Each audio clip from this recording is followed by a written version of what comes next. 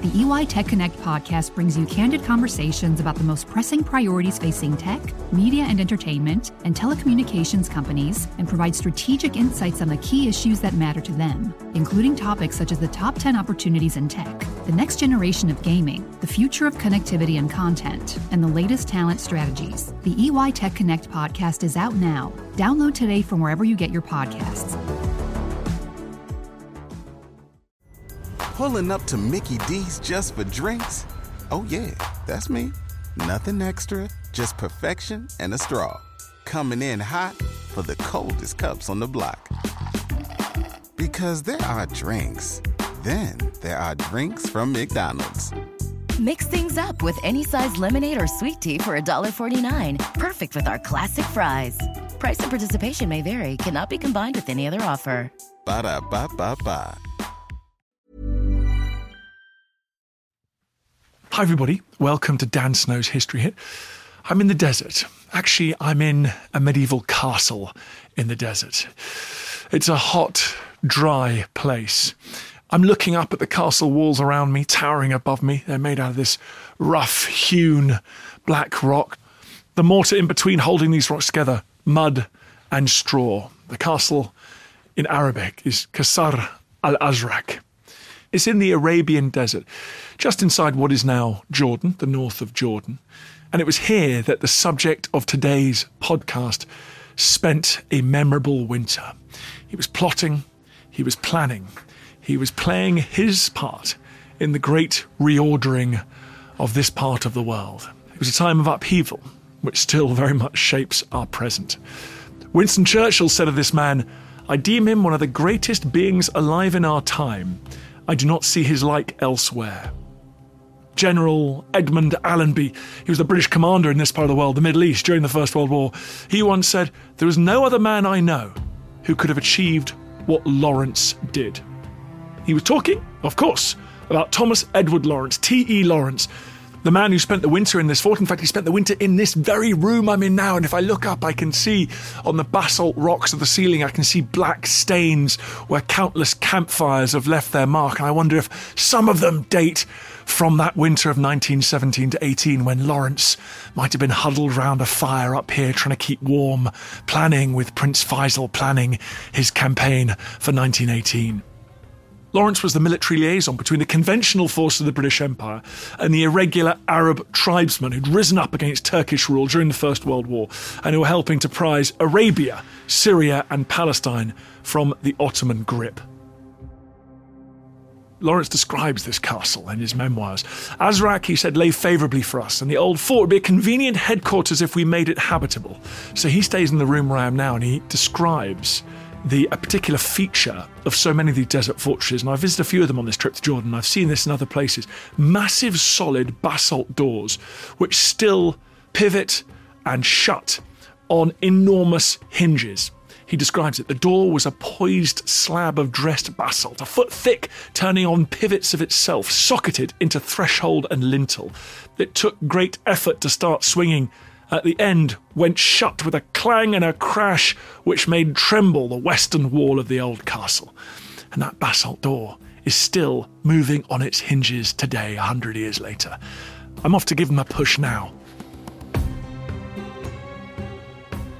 Now I'm pushing these big basalt doors. Yes, they're still moving. There we go. Nothing's coming through there.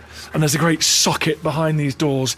You could put a big wooden beam in to fix them shut. Now the doors are shut and I'm safely holed up in the fort now. On Lawrence's death, Winston Churchill wrote, "I fear whatever our need, we shall never see his like again." Well, this is the story of Lawrence of Arabia. The history of a man and a career in which it is actually very difficult indeed to separate fact from myth. And much of the latter, much of that myth has come from Lawrence's own pen and those of friendly wartime journalists who wanted to find a hero amid the unutterable slaughter and misery of the First World War. Well, they succeeded in doing so. I think Lawrence Day is the only soldier who we in Britain still recognise and celebrate from that mighty struggle. The Western Front destroyed reputations as certainly as it destroyed lives. But not so the wide open spaces of the Hejaz. Not out here. Wartime propagandists were told to find a hero to inspire audiences at home. They headed east and they found their man. So in this podcast, I'm going to try and tell the real story of Lawrence, who he was and what he did. And I'm doing so at a time when the region is once again thrown into turmoil as a direct result of those events that he was part of and even shaped. Enjoy.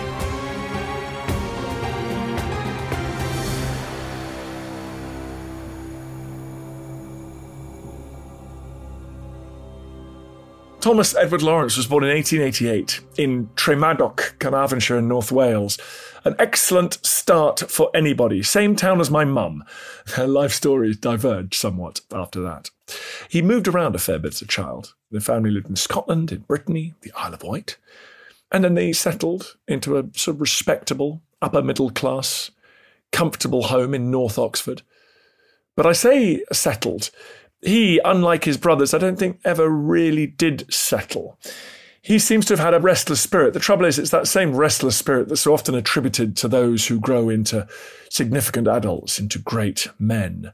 Perhaps that's just us projecting backwards. But there is something about young Lawrence that was remarkable, and perhaps he sensed the unease that girded his family. There was a dark secret that marked them apart from their respectable neighbours. He would find out years later, but perhaps he felt it. His father and his mother, get ready for this, were not married. Shocking stuff. As I say, he'd always suspected something was a little strange, and his father died in the great influenza of 1919. And Lawrence received a letter from him from beyond the grave. The truth was laid out. It turned out his mother's maiden name was Sarah Junner. She'd been a governess, a sort of super nanny, hired by the family of Thomas Chapman. He was an Anglo-Irish aristocrat. She was brought in to look after his 4 daughters. Now, shockingly, Chapman left his wife and his family in Ireland to cohabit with Sarah Junner. They ran away. They eloped. They called themselves Mr. and Mrs. Lawrence, using the surname of who we think was Sarah's father. Her mother had been employed as a servant in the Lawrence family when she became pregnant with Sarah. So beneath the veneer of respectability, they lived with the knowledge of their mortal sin. Edwardian society would have ostracised them if anyone had found out. Now, some of Lawrence's biographers have suggested that there was this yawning lie at the heart of family life, and that somehow pushed young Lawrence into an obsession with escapism, with romance, with Arthurian stories. And he was certainly a deeply romantic child, which was not uncommon in those days, it had to be said. He used to tell his brothers bedtime stories, invariably, of Arthurian knights, of princesses being saved from their imprisonment in towers, of an imagined Middle Ages. And once he outgrew his sibling stories, he began to make a serious study of history itself.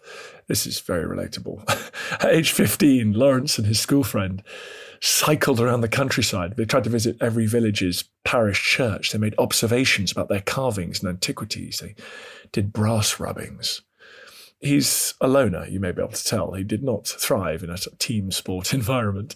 Instead, he rebuilt Victorian pots with shards found during roadworks in Oxford. He donated the result to the Ashmolean Museum. He sounds like my kind of kid. His love of bike riding grew and grew. He had freedom and autonomy on that bike. He goes on massive rides. He once went to the south of France. He wasn't yet 20 years old. It was 1908. And he bicycled something like 2,500 miles. He covered all that distance in 50 days and visited more than 50 medieval castles. He went to university, studied history very wisely. And he became obsessed with machicolations, for which I cannot really blame him. They are fascinating. They are those slits which you see at the bottom of a projecting parapet on the tops of a castle walls. You see them around the base of the upper battlements.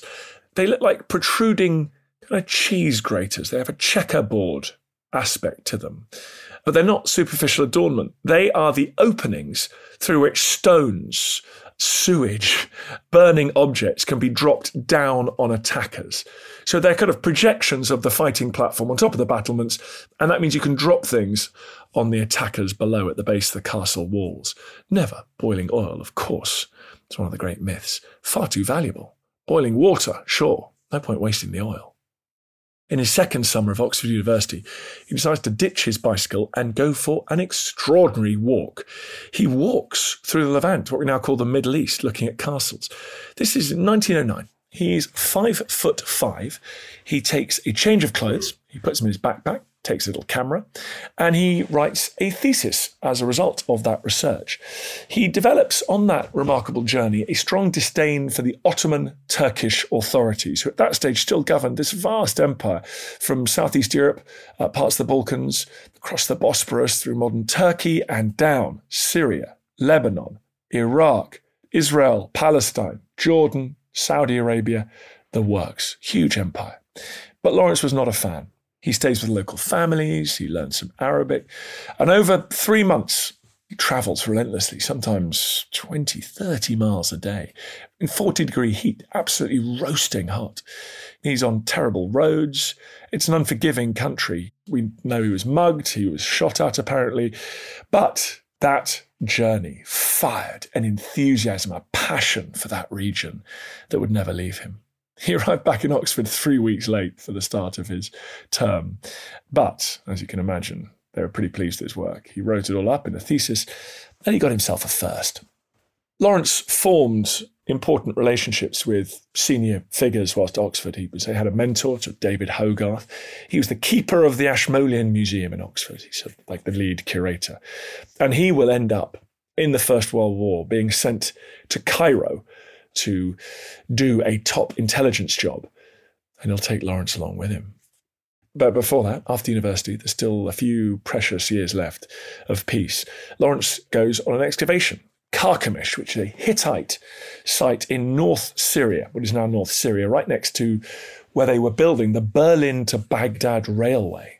So his main job was interacting with the Arab workforce. He'd learned some Arabic on his great adventure. He probably more than any of the other British people on the team, he sort of had a sense of what made people tick in the Middle East. And so he spent time with Arabs, with the Bedouin, and he develops what could be described, I guess, quite a condescending view of Arabs living in this sort of uncorrupted, unblemished, medieval life that is not sullied with the dirt of modernity. He goes into people's homes and he is reasonably enlightened by the standards of his time. He says the foreigners come out here always to teach, he wrote to his parents, whereas they'd much better learn. So he's open, his mind is open to new ways of doing things, new ideas. He also dips his toe into the politics of great power rivalry. The Germans had been trying to cozy up to the Ottoman Empire. It was a German team who were building the Baghdad to Istanbul railway. And it was a vast strategic project, a huge piece of infrastructure that would eventually link the Middle East directly with Berlin.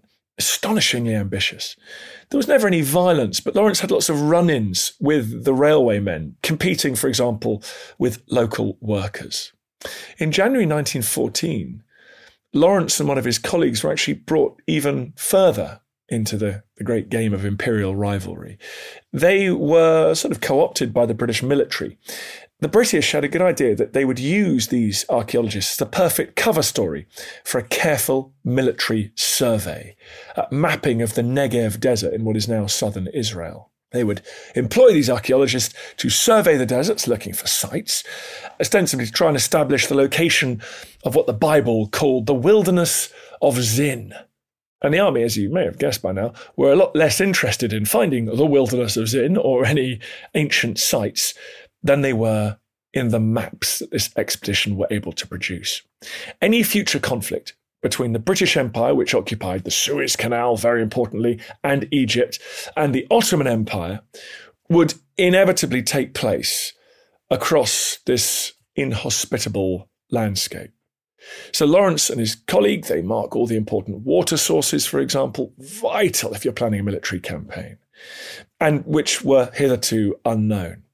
And on that trip, Lawrence first visits the port of Aqaba, which sits very strategically, snug, right at the top of the Gulf of Aqaba, which is that finger of water that joins to the Gulf of Suez, that runs south between what is now Saudi Arabia and Israel. It runs south to the Gulf of Suez, which comes down from the Suez Canal and then becomes the Red Sea. Aqaba would play an important role in Lawrence's later career. A few months later, in the summer of 1914, as we all know, the First World War broke out.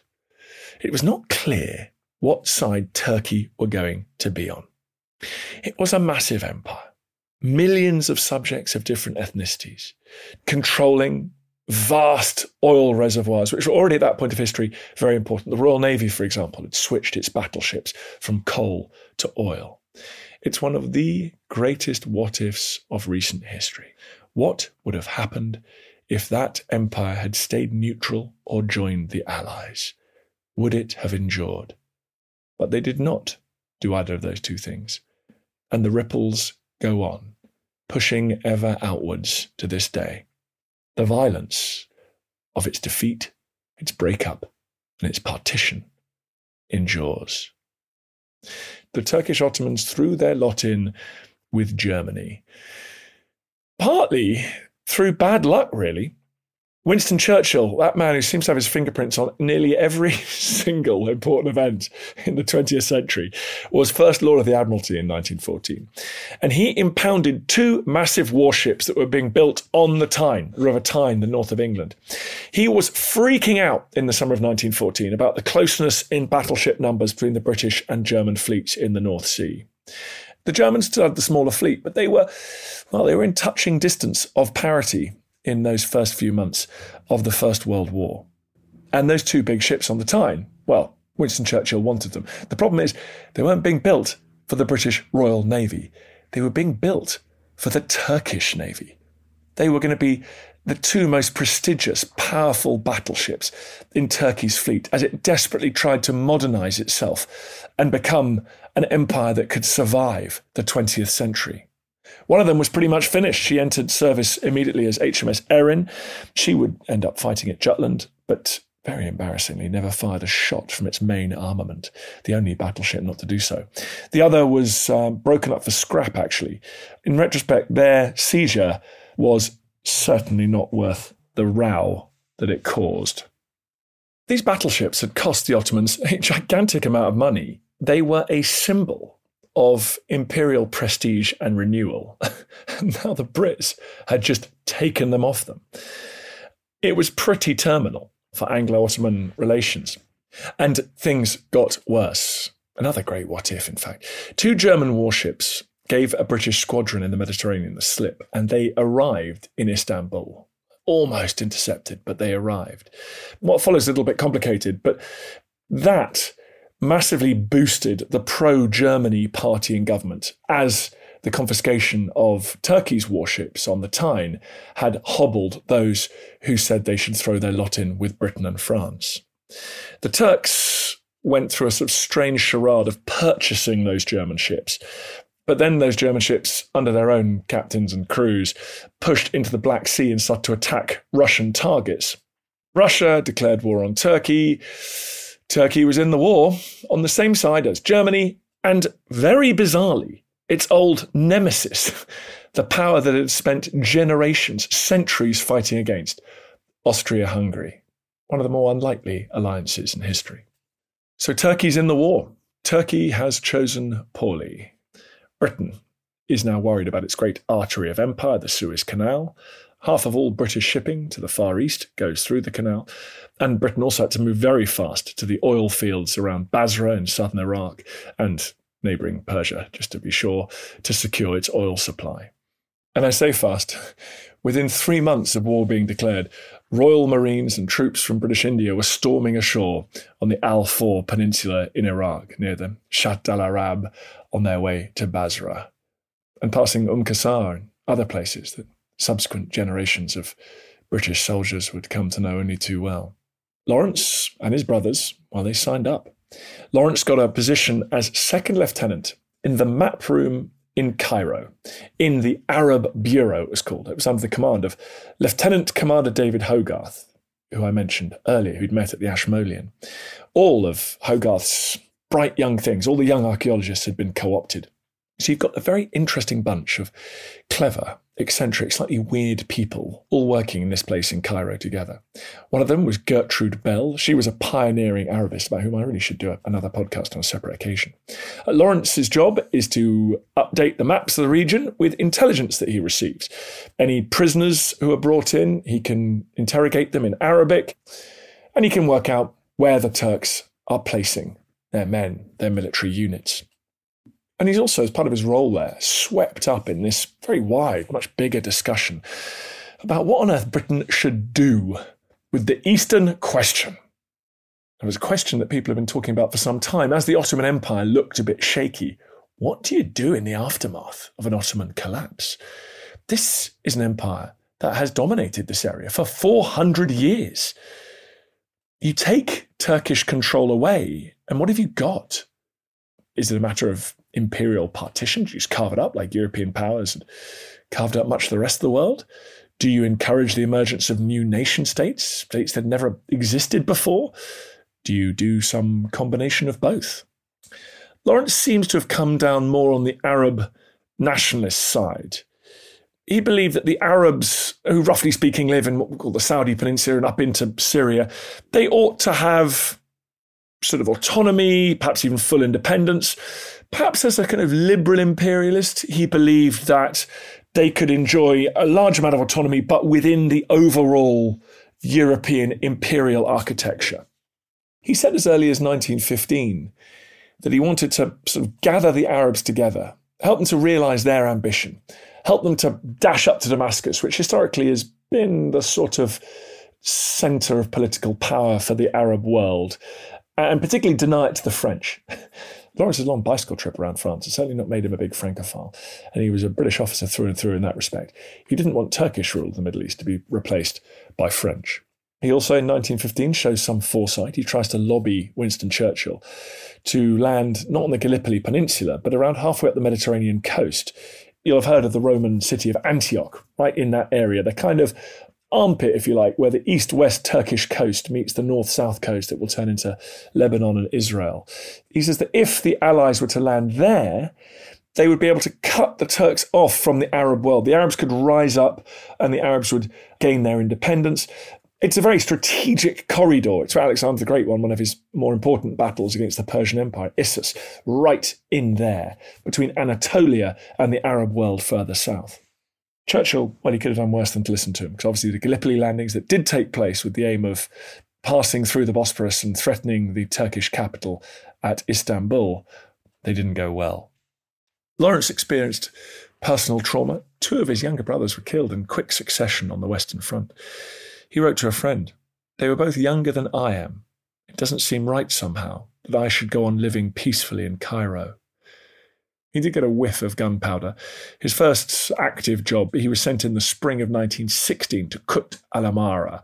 Now, this is where, very interesting moment, this is where the Ottomans have actually surrounded a British force. In fact, it's that British force I mentioned earlier, the one that's pushed up from Basra. They've pushed up the great rivers of Iraq to threaten Baghdad, but in appalling conditions, hugely complex logistical challenges. Great expression about the Mesopotamian campaign. It was too wet for the army and not wet enough for the navy. It's just marsh and bog, savage terrain over which to fight.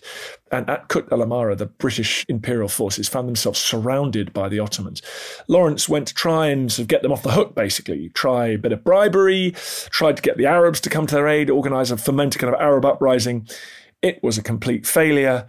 Kut fell to the Turks. The British and imperial forces went into an appalling captivity. It was a moment of humiliation for the world's largest empire. Lawrence goes back to Cairo. He's obviously quite difficult. He's quite ungovernable. His commanding officer said, "That man needs a good kicking."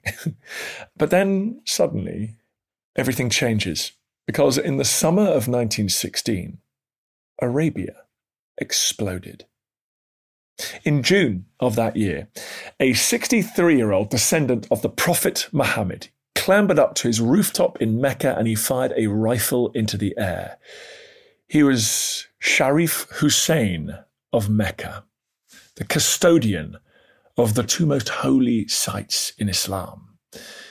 The Al-Haram Mosque in Mecca, which every Muslim is supposed to visit once in their lives, is the first mosque on earth established by the Prophet himself. And also the Nabawi Mosque, the Prophet's Mosque in Medina, also established by Muhammad. The Sharif had decided that June, now is the time to rise up and throw off the yoke of the Ottomans.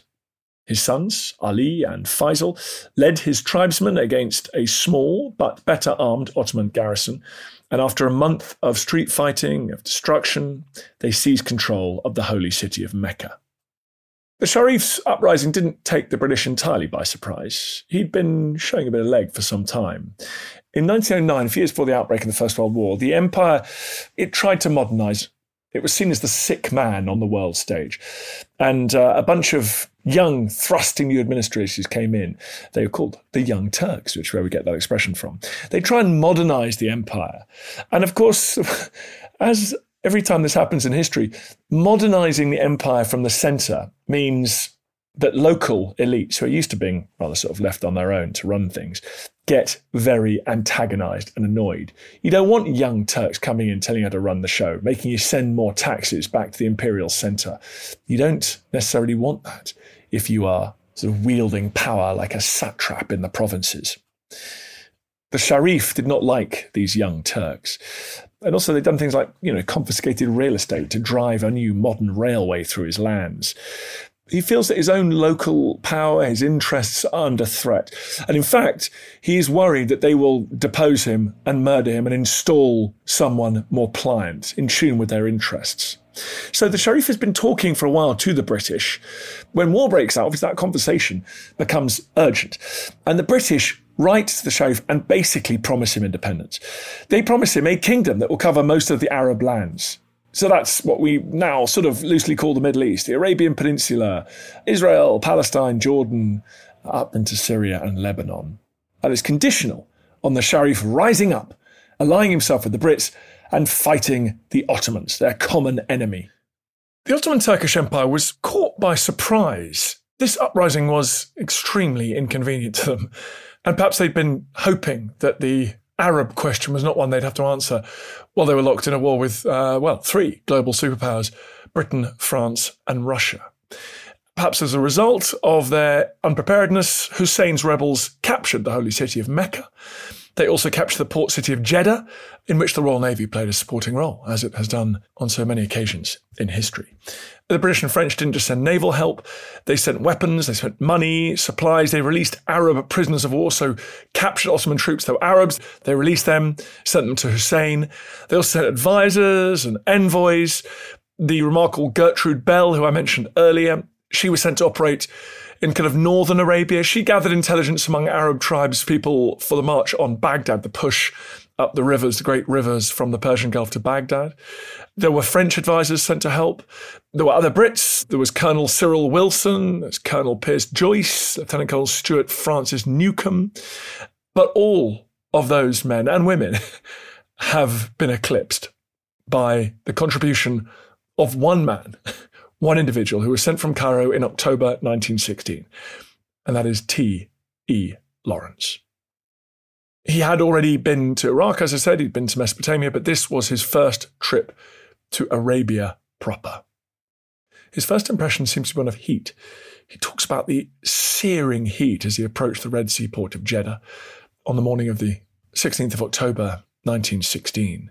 He wrote, "The heat of Arabia came out like a drawn sword and struck us speechless." When he got to the interior of Arabia, he found that the rebellion was sort of foundering, really. By October, the Turks might have lost Mecca, but they remained in control of much of the Arabian interior, including the city of Medina. And they appeared well placed to crush the rebellion. So the revolt is hanging by a thread, and the Brits need to decide what to do. And it's on that visit that Lawrence decides that the best horse to back is Faisal. He's one of the Sharif's sons, and Lawrence reports that Faisal is a man capable of turning around this rebellion. He heads back to Cairo, he goes back again to Arabia in December 1916, and a strong connection is forged by this time between Lawrence and Faisal. And Faisal requests Lawrence specifically as a liaison officer. The Brits say, sure. And that's the start, really. You listen to Dan Snow's History Hit. The best is yet to come. Stick with us.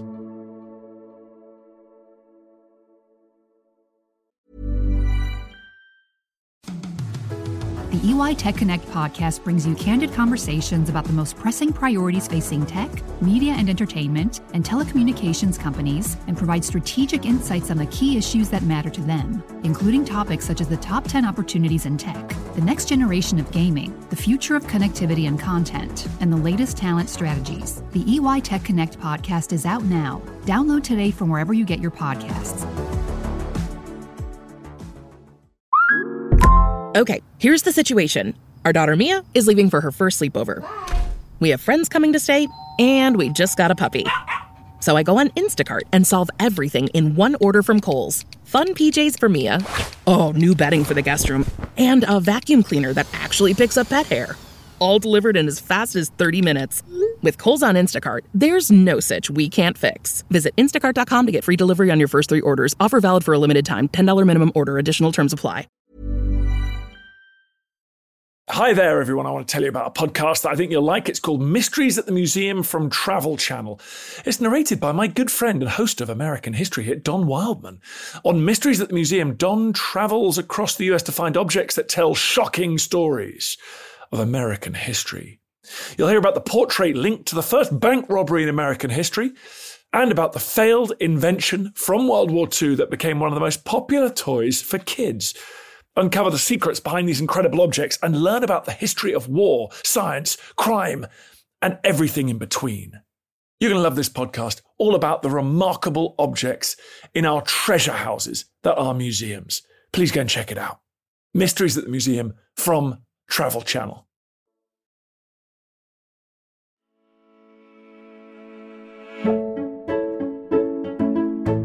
Lawrence joins these Arabs. They launch raids out of the desert mainly on the great artery of Turkish power in Arabia, which is the Hejaz Railway. The Hejaz Railway ran from Damascus south, along the edge of the Red Sea down to Medina. It was the main supply route for Turkish forces in this part of Arabia. And it was also just incredibly vulnerable. You've suddenly got a huge, big, immovable railway line, which is impossible to defend at all times along its full length. And the Arabs can attack and retreat. They can launch raids. They can sting and retreat back into the desert. And so this railway, which seemed to represent the future, this super efficient way of delivering supplies to large numbers of troops in Arabia, now becomes a millstone around Turkish necks. The resources required to protect it are greater than the resources it was designed to sustain. Lawrence takes part in these attacks. He rides alongside the Arabs. He rides alongside Faisal. He learns the nature of desert warfare. And by May 1917, he later claimed that he came up with the idea of attacking not just the railway, but the key port on the Gulf of Aqaba itself. Other sources suggest that Lawrence may have been slightly more of an observer rather than the progenitor of this plan. To be fair to Lawrence, he had been there before, remember. He knew its importance. He had travelled out of Aqaba in the past, and he would have seen that it is strategically hugely important.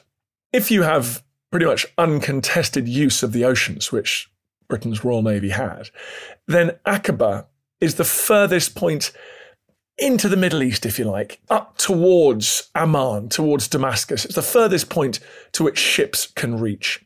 So it transforms the kind of resupply options. If you're hoping to sustain an Arab revolt up into Syria and Palestine, in what is today Jordan, then to do so from Aqaba is a lot easier than doing so from way south in Jeddah. It is a natural gateway to the southern reaches of Syria, the heartland of the Arab world. Now, the French did not want the Arabs in Aqaba. That was too threatening. The French rather fancied that they would control Syria after the First World War. They wanted the Arabs confined to Arabia.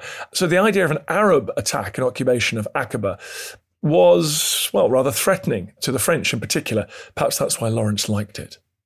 In fact, he seems to have disobeyed instructions from Cairo, which had told him, in a rather brilliantly British way of putting it, that Faisal's occupation of Aqaba was not desirable at this time. which to my North American listeners and elsewhere is British for God's sakes, don't let Faisal anywhere near Aqaba. Lawrence ignored that. In May 1917, he went dark. No one knew where he was for about 2 months. He had no way of communicating with the outside world. With about 50 Arab fighters, he travelled something like 600 miles through the desert. He raised new recruits, convinced other desert tribes to join him, and then descended like a vulture out of a clear blue sky on Aqaba. They carried out diversionary attacks along the way to confuse the Turks. They actually rode all the way north, just outside Amman in what is now Jordan, to attack this railway again. And then they swung to the south and west. They had only what they could carry with them, apparently, which included a skin of water and a 45-pound sack of flour as their provisions to live on. The crucial battle for Aqaba took place actually some way outside the city, not like it appears in the famous film Lawrence of Arabia. It's about 40 miles north, a place called Aba el-Lisan. And here, Lawrence and the Arabs came across a Turkish relief force which was heading for the port. And I say battle, it was really more of a massacre. There was a hugely dramatic cavalry charge, the 2nd of July, 1917. And they stormed down on this Turkish force. Lawrence's part in this was certainly not as is portrayed in the film. It was less than glorious. He actually, during the charge, shot his own camel in the back of the head and played no further part in the action. The entire Turkish force was killed or captured, and only a couple of Faisal and Lawrence's men were lost. Days later, they seized Aqaba from the desert. Its supports, its defences were all pointed out to sea, and the camels struck out of the desert and swatted aside Aqaba's sparse, land-facing defences with hardly a shot fired. The Arabs had Aqaba. The strategic position in the Middle East was significantly changed. Lawrence was keen to take news of this back to the British in Cairo. So he embarks on what would become a significant part of the Lawrence legend, or perhaps I should say myth. Accompanied by 8 others, he travelled 160 miles across the Sinai Peninsula to Suez. He claimed he did it in 49 hours. In fact, people now think it took about 70 hours, and they did stop for a snooze here or there. From Suez, Lawrence took a train to Cairo, and there he reported to the Commander-in-Chief of the Middle East, General Allenby. And that conversation is hugely important. He pitches to Allenby the idea of an irregular Arab force guarding the flank, harassing the Turks, interrupting supplies, causing a nightmare, much as the Spanish guerrillas had worked with Wellington's conventional force in the Peninsular War 100 years before. He knew that Allenby was going to launch a conventional invasion effectively of the Middle East, cross the Sinai Desert, push up through Palestine, capture Jerusalem, and then on to Damascus. Lawrence knew that was the British plan. Well, he told Allenby, he could make that plan run a lot smoother by operating this shadow army on the desert flank of the British Imperial force. To do that, he would need weapons, he would need a lot of cash, something like £16,000 of gold to pay the debts that he'd incurred and fulfill the promises that he'd handed out. And you'd also need lots of money after that as well. Money is the sinews of war, folks. So that conversation is as old as the hills. Send money and guns, and I'll make things happen. Lawrence later recounted in his book, he describes Allenby's reaction to him, to Lawrence. Allenby could not make out how much was genuine performer and how much charlatan. The problem was working behind his eyes, and I left him unhelped to solve it. He must have solved it in some ways because he agreed with Lawrence. He thought it sounded like a splendid idea. And he told Lawrence he would do what he could. He wrote to London, even the partial success of Captain Lawrence's scheme would seriously disorganise Turkish railway communications south of Aleppo, while its complete success would destroy effectively his only main artery of communication. Whilst he was in Cairo, there is an episode, which is reasonably faithfully portrayed in the famous movie. Lawrence took some of his Arab comrades into the officers' club and demanded that they were served. The rules at the time were only white British officers could drink in the officers' club. After causing a bit of trouble in Cairo, convincing Allenby, he heads back to Arabia with a lot of gold in his saddlebags. And his job is then to funnel gold, guns, and supplies through a vault. But he increasingly takes an active part, perhaps even a leading part, and he has a voice within the leadership councils of the Arab revolt. And that revolt, stimulated with British gold coming from Lawrence and other liaison officers, grows and grows. Other Arabs join from places like Egypt and further afield. They swell the ranks of the Arab forces. And Lawrence comes up with an expression about how to use those men. He says the Turkish garrisons are like plants. They're rooted. Well, what if we could be a vapour? We could waft around and kill them. He later wrote that the real sphere of the Arab tribes was guerrilla warfare. They are intelligent and very lively, almost reckless, but too individualistic to endure commands or fight in line or help each other. The Hejaz war is one of dervishes against regular forces, and we are on the side of the dervishes. Our textbooks do not apply to its conditions at all. And so Lawrence and Faisal unleashed this kind of war on the Turks, particularly on that Hejaz railway, 800 miles long, a target rich for the plucking. Lawrence claims that he blew up 79 bridges along the railway. And in fact, until quite recently, certainly in the Arabian desert, you can still see twisted, rusting metal. Old railway cars, stranded, rotting away. It's tragic on one level. It was a great symbol of modernity, a train that once ran from Istanbul to Medina, now destroyed during the war and never reconstituted. It's a war of hit and run, a war of ambush, a war of explosives in the night. And Lawrence made good on his promise to Allenby.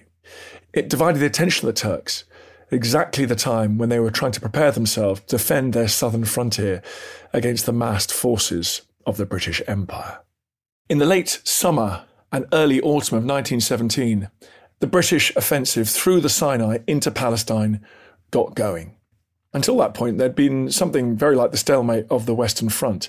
But now the British Army started to grind forward, advancing across Sinai and pushing at the so-called Gaza-Beersheba defensive line, fighting into southern Palestine, including what is now the Gaza Strip.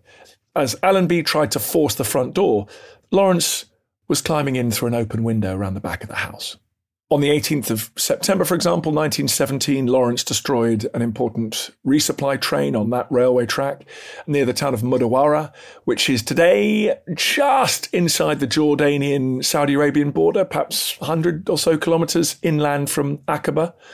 His Arab raiders blew up the bridge as the train was crossing, and then they stayed to ambush the Turkish repair party. A couple of months later, Lawrence was with a raiding party deep into the Yarmouk River Valley, which ambushed and destroyed a train carrying a senior Ottoman general. So he's making an absolute nuisance of himself. But it was in late 1917 also, as he was enjoying some success in his guerrilla war, that Lawrence was hit by a thunderbolt that would force him to question his loyalties and throw him into despair. The news was published in the Guardian newspaper in late 1917. The Bolshevik Revolution had just torn through the Russian Empire. And having seized control, the Bolsheviks published details of a secret wartime agreement between the Russians, particularly the French and the British, as to the future post-war division of the Middle East. Lawrence and the Arabs were appalled to discover that even though the Brits had promised the Arabs their own kingdom in the Middle East, the Brits had also promised the French that they could incorporate parts of the Middle East into their empire as well. Two simultaneous promises that were completely incompatible. This infamous agreement, known as the Sykes-Picot Agreement, after the British and French officials who negotiated it, would see a future Arab nation, but it would be sort of relegated to the wastelands of Arabia, while all the rich pickings of the Middle East, Iraq, Syria, were going to be given to the imperial powers, Britain and France. This was a catastrophe. He had encouraged the Arabs to fight alongside the British by promising them that they would have control of their own destiny. A glorious Arabian kingdom would emerge from the wreckage of war. Now it was clear the Arabs were fighting and dying to enlarge the British and French imperial projects in their own homeland. Lawrence immediately dashed off a letter to Cairo saying, "We're getting these Arabs to fight on a lie." And he announced dramatically that he was off to get himself killed, and he did disappear for a few days. And now comes one of the strangest, most contested moments of Lawrence's career. On the 20th of November, he's off by himself, apparently, kind of reconnoitering in a place called Deraa, which is just inside the modern border between Syria and Jordan. And, of course, those borders meant absolutely nothing back then. He says that in Deraa he was captured, he was taken to the local Ottoman commander, he was interrogated, he was beaten up, and he was raped. Historians have pored over this account. Is this real? Is it metaphorical? Is this part masochistic fantasy? There are many different theories. What seems to be true is that the Ottomans perhaps didn't realise the high value of the man that they'd captured, and they decided to release him. The abused Lawrence rejoins the Arab revolt, but he never, from this point on, manages to square his duty to king and empire and his friendship with his Arab comrades. The war in the Middle East is going the Allies' way. Just before Christmas 1917, the British captured Jerusalem as they push up through Palestine. For lots of reasons, as we've just heard, Lawrence didn't feel that he could celebrate that unambiguously. He kept fighting, though. In late January 1918, a couple of months later, he fought at the Battle of Tafila. It's a region just the south of the Dead Sea. It was a battle against an Ottoman detachment. It was described by the official British history of the war as a brilliant feat of arms. Lawrence was awarded the Distinguished Service Order for his leadership and promoted to lieutenant colonel. And if he was torn, if he was conflicted, he was clearly managing to hide it in some way, because not only was he decorated by the British, promoted, Allenby was happy with his work. Allenby later wrote, "I gave him a free hand. His cooperation was marked by the utmost loyalty. I never had anything but praise for his work, which indeed was invaluable throughout the campaign. He was the mainspring of the Arab movement and knew their language, their manners, and their mentality." The offensive petered out a little bit in the spring of 1918 because of the great crisis on the Western Front in the spring of 1918. The Kaiserschlacht, the great German spring offensive, which pushed the Allies arguably to breaking point on the Western Front. Allenby was stripped of troops. They were sent back to Europe, so he was forced to slow down the tempo of his operations. But with the situation restored in Europe by the late summer of 1918, Allenby was sent reinforcements and he was free to go on the offensives. He launched a big set-piece battle in what is now northern Israel, which he called the Battle of Megiddo because it had a sort of cool biblical echo. Megiddo gives its name to Armageddon, which is the final battle foreseen in the book of Revelation. And Allenby called his battle Megiddo basically because it sounded cool. The Ottomans call it the breakthrough at Nablus, and that's probably a more accurate description. Megiddo is the site of an ancient city, and actually there wasn't much fighting there at all. The battle took place in mid-September 1918, and the Turkish defences collapsed reasonably spectacularly. They retreated, but there was no safety in flight, because behind them, blocking their retreat, were the Arab forces, was Lawrence and Faisal. The Turks fled north and they fled east, sort of up towards Damascus into what is now Syria. But as they neared Deraa, which was the place where Lawrence had been so terribly abused the year before, they ran straight into the Arab forces. And what followed was a particularly terrible encounter. The Turks had marched through the village of Tafas on their retreat, and they made a decision to massacre everybody in that village. It's hard to say why. Perhaps that's what traumatised, dehumanised young men do after months of battle. Perhaps they hoped that an act of terror would sort of warn the Arabs to leave them alone. If it was the latter, it was a terrible misjudgment.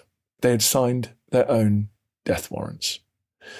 The Arab forces, with Lawrence, who were sort of shadowing this Turkish force and readying to pounce, entered Tafas after the Turks had left, and they witnessed the aftermath of the massacre. Lawrence describes crimes which actually I sort of don't really want to describe on this podcast, but it was hideous. They'd murdered the population, they'd mutilated the bodies. The enraged Arabs caught up with the retreating Turks, and they hunted this ragtag column of retreating Turks through a long and bloody day. Lawrence himself admits that he gave the order, no quarter, no prisoners were to be taken. He wrote that he called to his men, "The best of you brings me the most Turkish dead." The retreating column numbered about 4,000 men, and it's thought that nearly every single one of them was slaughtered.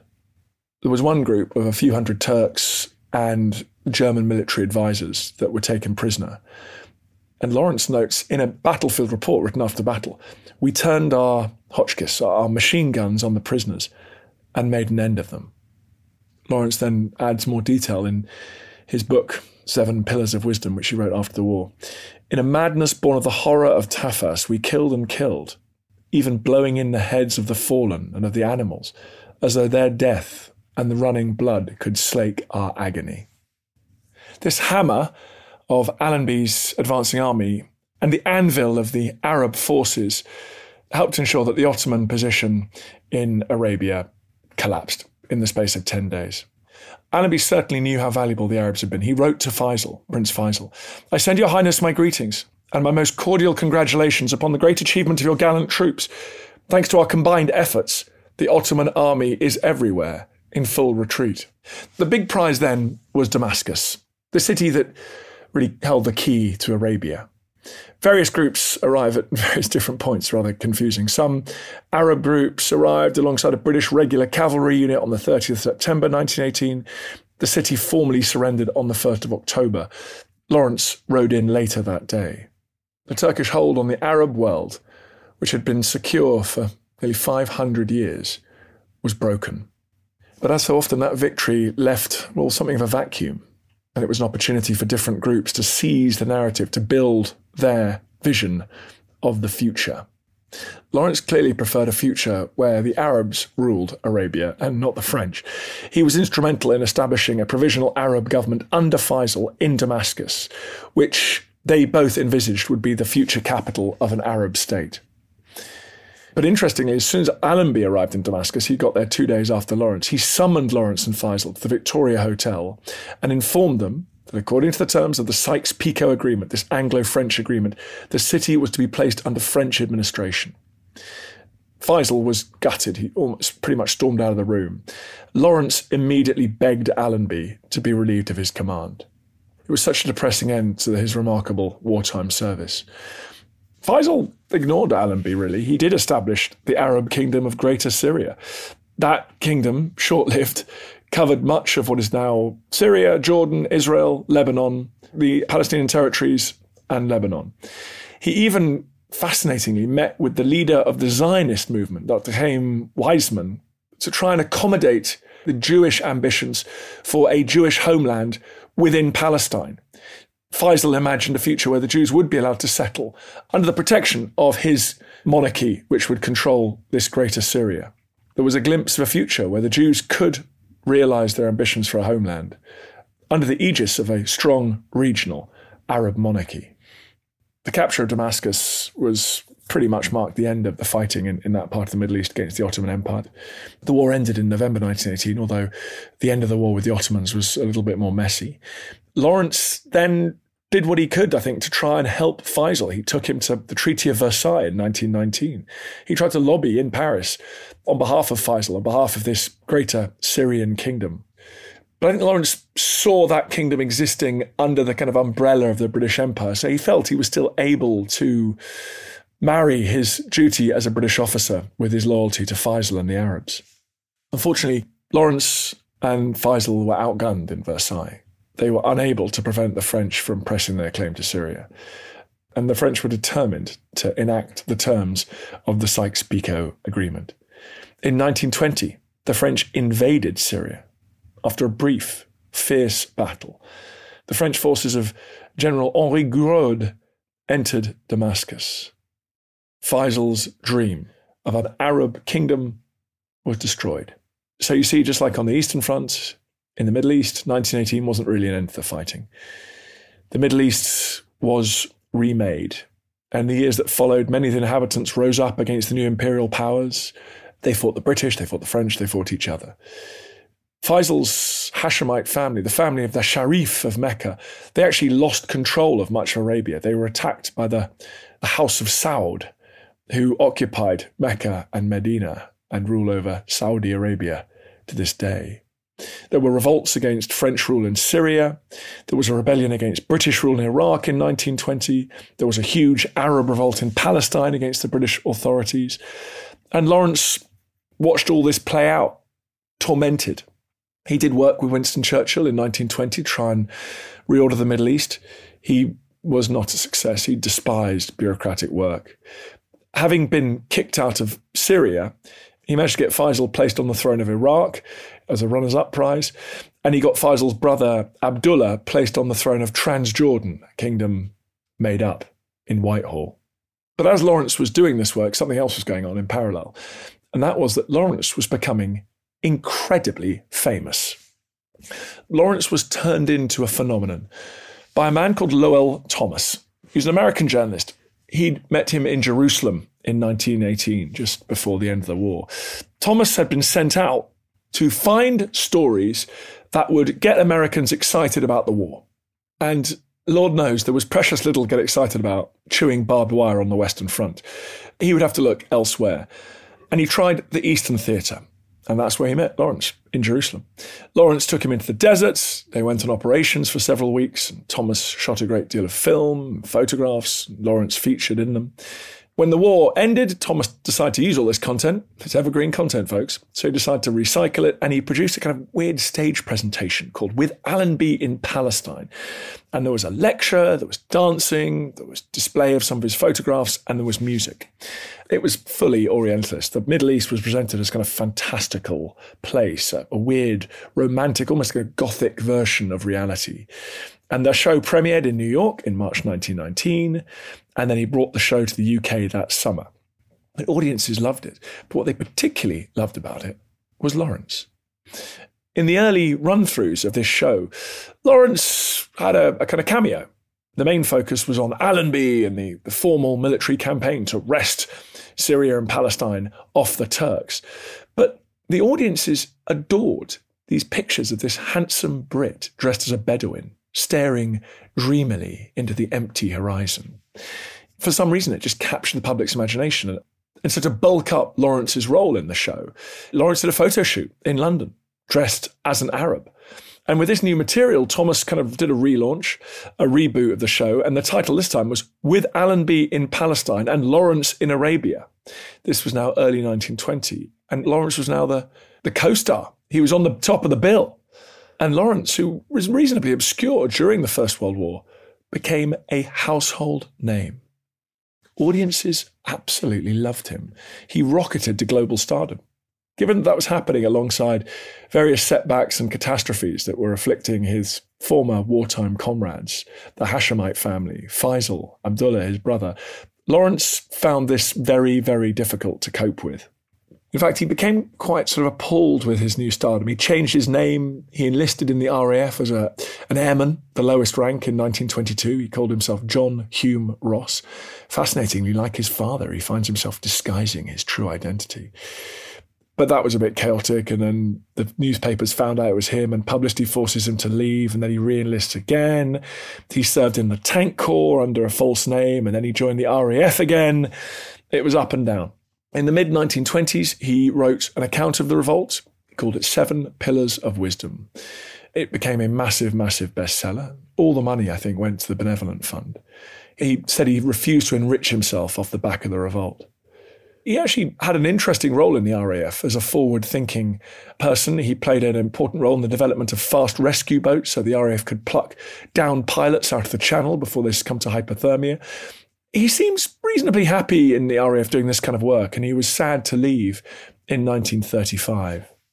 I don't think he was cut out for life beyond the forces. And in the end, he met a tragically early death. He was on a pretty country lane in Dorset. There's a cottage there, a tiny little place. There's 2 small rooms on each floor. There's a steep staircase between the 2 stories. Oddly, there's no toilet. There's no kitchen. It's known as Clouds Hill. And it was the home of a man who called himself T. Shaw.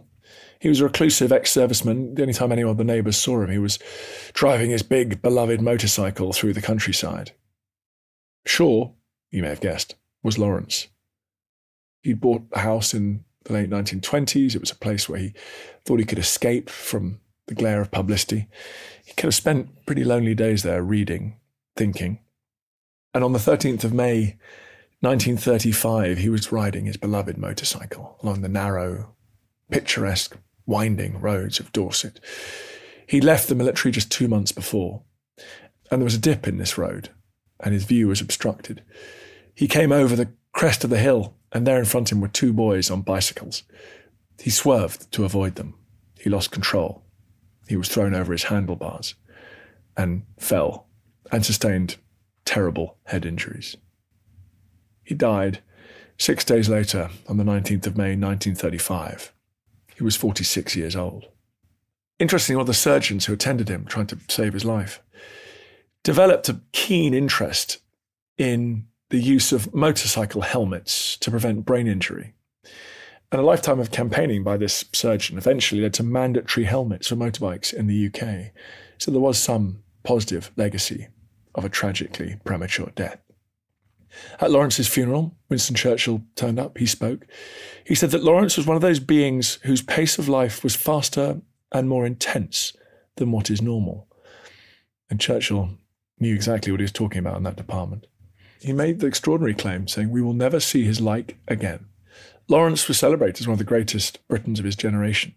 Yet interesting, I think, like Churchill at the end of his life, Lawrence believed that in many ways he'd failed.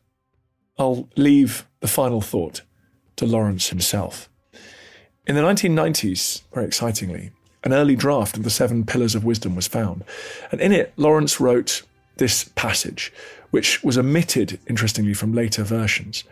And I think it's the best description of how he felt during the revolt, when it became clear that he couldn't remain true to both His Majesty's government and his Arab comrades. "For my work on the Arab front, I determined to accept nothing. The cabinet raised the Arabs to fight for us by definite promises of self-government afterwards. Arabs believe in persons, not in institutions. They saw me as a free agent of the British government and demanded from me an endorsement of its written promises. So I had to join the conspiracy and, for what my word was worth, assured the men of their reward.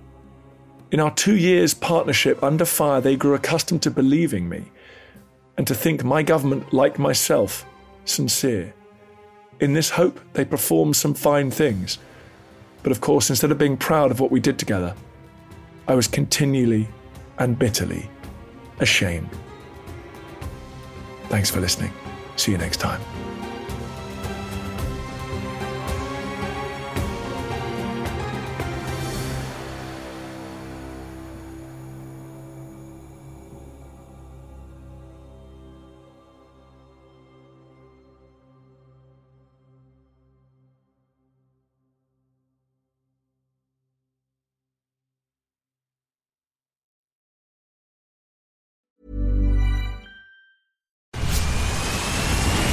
Where's that dust coming from? Still finding debris after vacuuming? Eufy X10 Pro Omni Robot Vacuum has 8,000 PA of powerful suction to remove debris deep in carpets. And it's totally hands-free. Want to know more? Go to eufy.com. That's EUFY.com and discover X10 Pro Omni, the best-in-class all-in-one robot vacuum for only $799. The EY Tech Connect podcast brings you candid conversations about the most pressing priorities facing tech, media and entertainment, and telecommunications companies, and provides strategic insights on the key issues that matter to them, including topics such as the top 10 opportunities in tech, the next generation of gaming, the future of connectivity and content, and the latest talent strategies. The EY Tech Connect podcast is out now. Download today from wherever you get your podcasts.